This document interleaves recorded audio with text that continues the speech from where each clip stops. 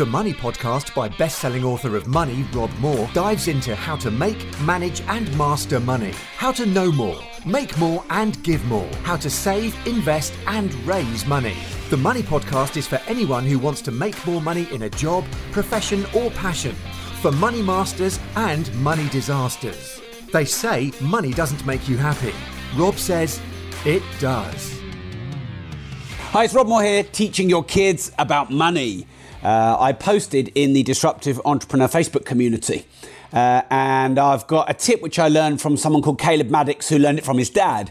And I thought, what a great strategy. I'm definitely going to implement that with my children.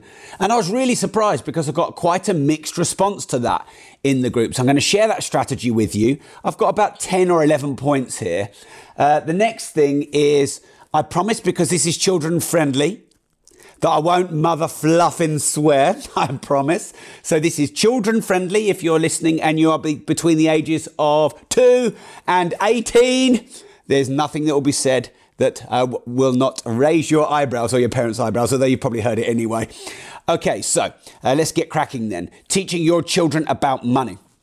For me, the fundamental thing about teaching your children, or kids in general, about money is not just about making money. And I think this is the misconception that a lot of people have. It's not just about making money, it's how money works.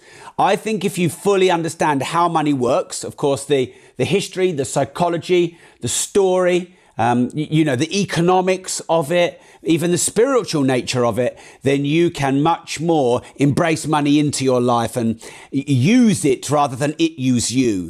Be powerful with it rather than being a victim to it, a slave to it, control it and master it rather than always worry about it. So I wrote huge sections in my book Money on how money actually works, not just from an economics point of view, although I did do an economics section, but the history of it. Also, for example, the word currency means flow, and money is in its true nature when it is flowing.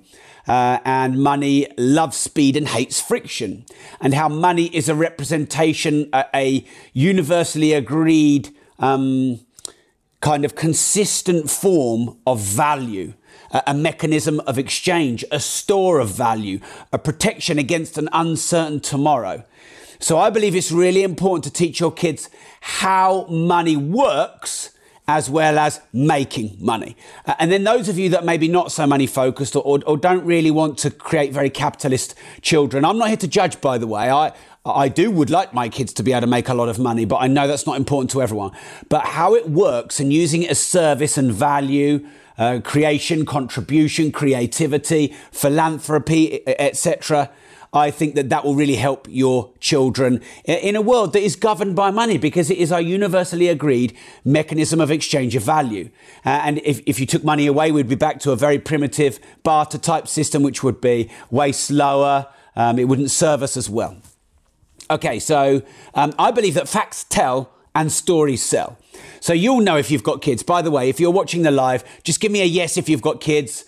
Give me a no or a thank goodness if you haven't got kids. Give me one of those red faces with the tongue out and the speeds of sweat if you have a child or children.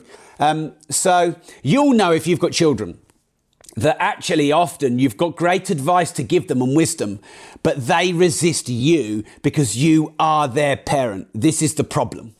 So I often think it's great to use stories and analogies rather than, telling them what to do. You tell them what to do, they resist. Now, of course, like I said earlier, this is age dependent. So if your child is like 9 months, so my business partner, Mark Homer, who's tuning in here, his son, Freddie, who's, by the way, one of the most beautiful looking children you've ever seen. Don't know how you did it, Mark. He's lovely. If they are 9 months, then you can read to them, talk to them. I used to take the kids' stories. I bought all these golf story books because I wanted to get my son into golf. And from the age of probably, 6 to 9 months, probably to 4 or 5 years old, I used to read him lots of stories about golf. But I used to weave in personal development lessons, money lessons, business lessons, success lessons, struggle lessons, challenge lessons. Now, this used to work a treat till about the age of, 3, I guess. But then when he could read and he knew that what I was reading in the story wasn't the words that was written, then he scuppered my plan. So if I was writing a book on raising kids and teaching them money, I actually wouldn't write one whole book. People have always been saying to me, Rob, you should write a book on teaching kids money. I feel like I've got a lot to share. But actually, from 0 to 3, from probably 3 to 6, 7 or 8, 8 to 12, 12 to 15, 15 to 18, there's a lot of different things. You can't read an 18-year-old a story about golf and weave in some business and money and success and life lessons in there. Or you probably could to me. So it depends on the age, but at that 0 to 3, the impressionable age, it's definitely good to read them stories, and you can weave in all the things you want them to learn about life. And look, you might not want to raise a business or a money-oriented child. That's fine, but you might want to raise a successful child or a balanced child or a happy child. So really, anything you want to teach them, you weave into the story, because facts tell and stories sell. The next thing is, I think that often the learning through osmosis or the vicarious lessons are often the best that we get, both as children and as adults. So again, if we get told what to do, or we're kind of forced into learning something like the school system, we often resist and rebel. But if you have a godfather that maybe your child really looks up to, or you could get them a godfather that they would look up to, or an uncle or a family member or a friend who's not you, but maybe they're successful in business, or they really know about money, or they're a very positive, happy person, you could have your children spend some time with them. And you could say to them, hey, look, can you just give me and my children a bit of help in this area and this area? And you could feed into them, maybe taking them down the bank and paying some money and saving money, and giving them conversations in the car when you're taking them for some sports games or something like that, and teaching them what you want them to learn. So it's like you leverage someone else where the resistance and the barrier isn't up. Now, everyone needs positive role models in their life. And if I could go back and take control of my earlier years as a child, obviously I didn't know this, and nor did my dad, but I definitely would have liked to have another really good male and female, but in this particular instance, male role model, as someone having like an uncle or a godfather, because I never had one, and some people who are really successful who could, make learning about business and money fun, and just give me some context to people I looked up to that weren't my parents. So my dad always used to try and teach me pool. He had a pub and he'd teach me pool, and I didn't really listen. I kind of did because I loved being with my dad, but I didn't really listen. But then there was a chap called Harry Osborne, who was the best pool player in the pub. And Dad basically got me playing pool with Harry Osborne. And I looked up to Harry. Oh, Harry, you're amazing. And I hung on his every word, and I did everything he said playing pool. And in the end, I ended up being the best pool player in the pub and hustling everyone at the age of, 6, something like that. Could barely reach the pool table.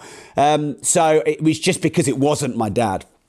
But you could play a smart game and kind of have like a little bit of a strategy with these people that you get your children to hang around with and be influenced by, because they're going to be influenced by people anyway. They're going to be impressioned by people. They spend a lot of time not with you, at school and with friends. So if you can control that environment as much as you can't fully control it, but as much as you can, I think it's going to be a real benefit to them and you.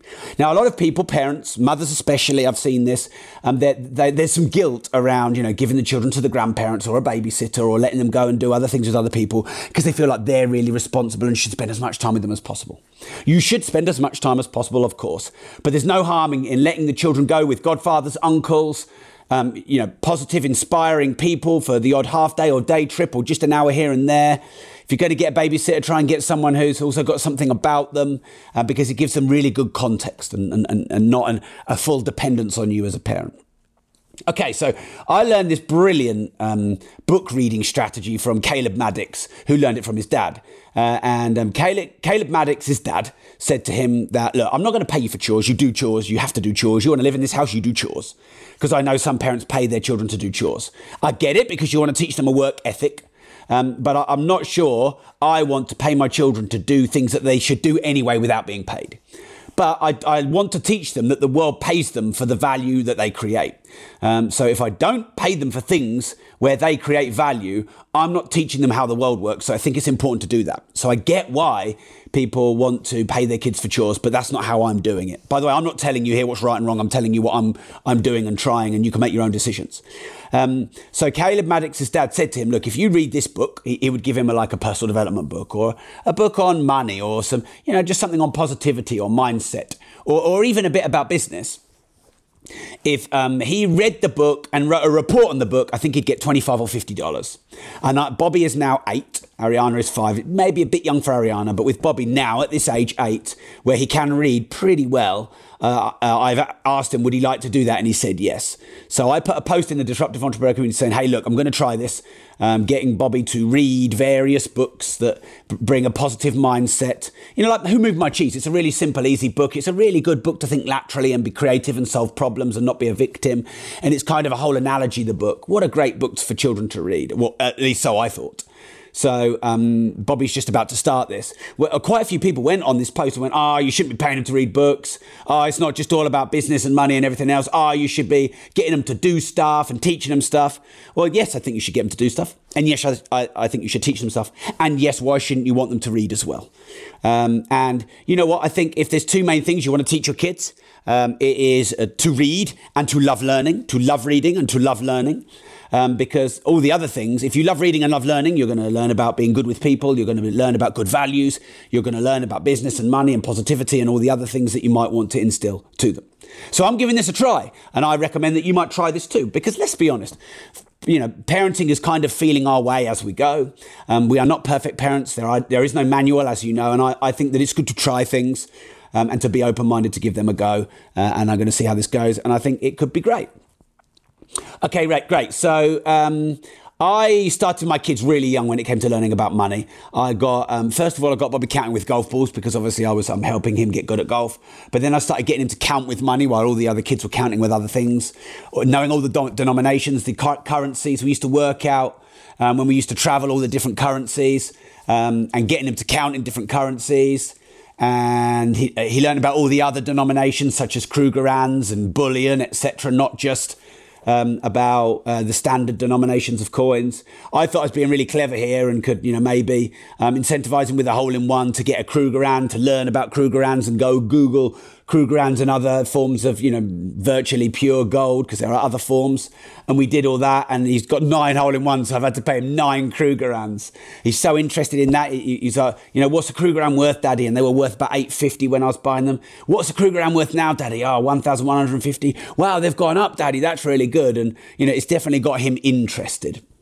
I wanted him to earn for rewards. So I felt like, trying really hard, I wanted to reward that by a possible earning. Winning, I wanted to reward that by a possible earning. Not just winning or not just trying hard, but both, because I think you get rewarded for both in society. So again, I'm trying to teach him how money is, not just what I want him to be. Obviously trying to make it fun.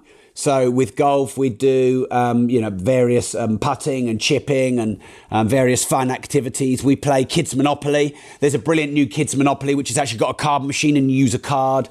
Ariana's just a bit young for it. She gets a bit bored. She's 5, but kind of 6, 7. I think it's a great age where they can start playing Monopoly, and you can taking turns to be the banker, and they seem to love that at the moment. There's this Go Henry card, basically like a charge card, so they can earn money. You can charge it on the card, then they spend it on the card, or they can choose to save it. When they're out of money, they're out of money, so they've got to kind of learn about budgeting and the value of money. I took Bobby to Metro Bank, which is where he has an account, and he'd earned, I think, about 70 quid for various things he'd done. And I said, look, we've got 70 quid. I said, the maximum you can spend is 50% of your earnings. That's probably a bit generous, but the rest of it has to be saved or invested. And if he invests, I have to teach him to do that. And we went to Metro Bank and he said, you know what, Daddy, I don't want to spend any on the things I don't want, because we had a look around, there wasn't anything he wanted. So I just like to save it all. And I was very proud of him, and I tried to positively reinforce that, and he saved all of his money, and he's got his own card, and his grandparents give him money and put him in the bank for him, and just getting him touching and feeling and learning about money and the monetary system for a very young age and saving early. I think it's really important when you teach kids about money and value and reward and capitalism and the economy and how it works and value exchange is to work hard, yes, but work smart as well. Because 30 years ago, it was a labour-based economy, really, and it was hard work that got results. Now it's also smart work, leverage, hiring, outsourcing, scaling, leveraging the internet, social media. There's cryptocurrencies and online currencies. The world is very different. So I think we need to teach them working hard and working smart. Now, my dad always raised me to be an entrepreneur. He always surrounded me with money and merit, i.e., son, you do this, you can earn. Son, you work extra hard, you can earn more. Son, you bottle up in the mornings, I'll pay you £1 a week and go and do what you want with it.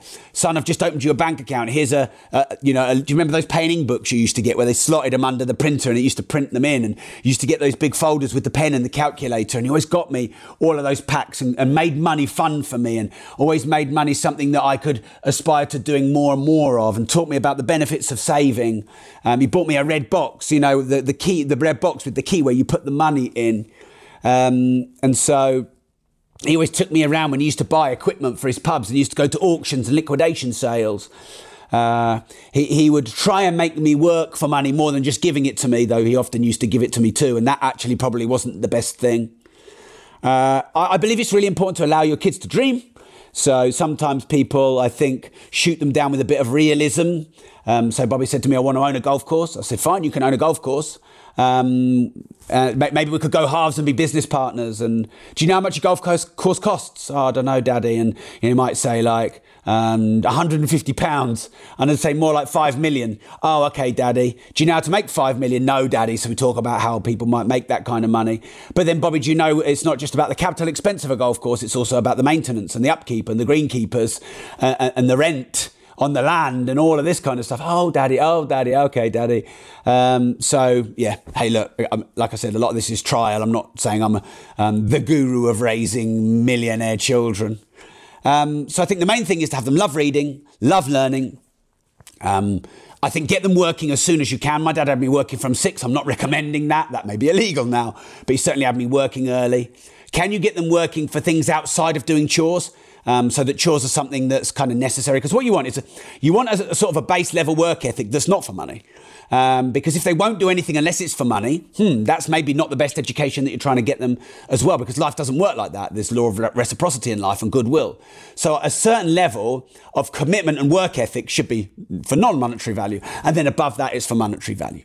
All right, so I hope you found this useful. Let me summarise what we've covered for those of you that didn't join in live at the start. And this episode is going to go on my money podcast.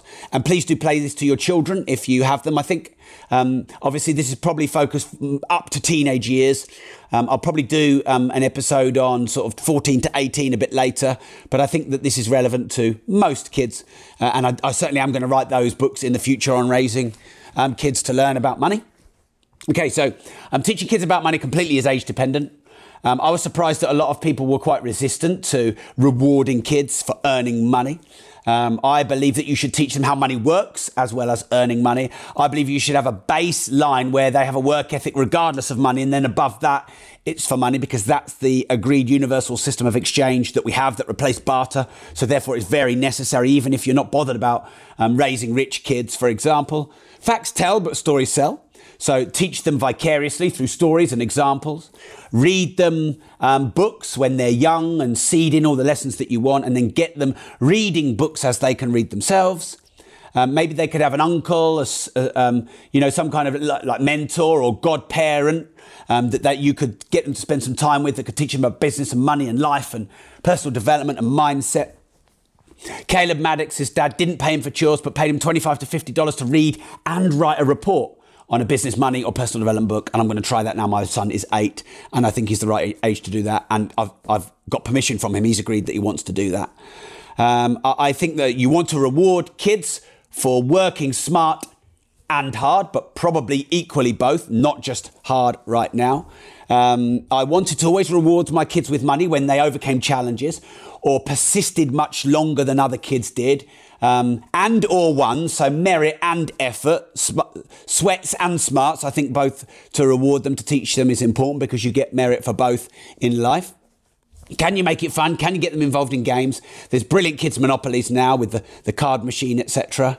get them saving from a young age, maybe get them on the Go Henry charge card. Maybe you can take them around all the things you do in business and property and personal development and the courses you go on, and take them in the car and play podcasts and audiobooks in the car. I was playing Tony Robbins when he was 2 years old, and he loved it. He used to get in the car and say, "Play Tony, Daddy, play Tony." Allow them to dream, but make sure that they understand that there's work and realism involved in achieving that dream, and get them to love reading and learning. Hope you found this useful. It's been a pleasure. This will be on my Money podcast, not on the Disruptive Entrepreneur podcast. I have 2 podcasts. So make sure you subscribe to the Money podcast on iTunes and Stitcher. And remember, if you don't risk anything, you risk everything. If you know anyone who has kids, please share this video with them. I think that we need help raising kids to understand how society and economy and money and the monetary system and the reward and the value and the merit-based system works. There's not a lot of education out there around that, so please do share this video and podcast with anyone who has kids, because we all know how hard it is to raise kids, and we've got to help each other, and we've got to do our bit. So thank you very much.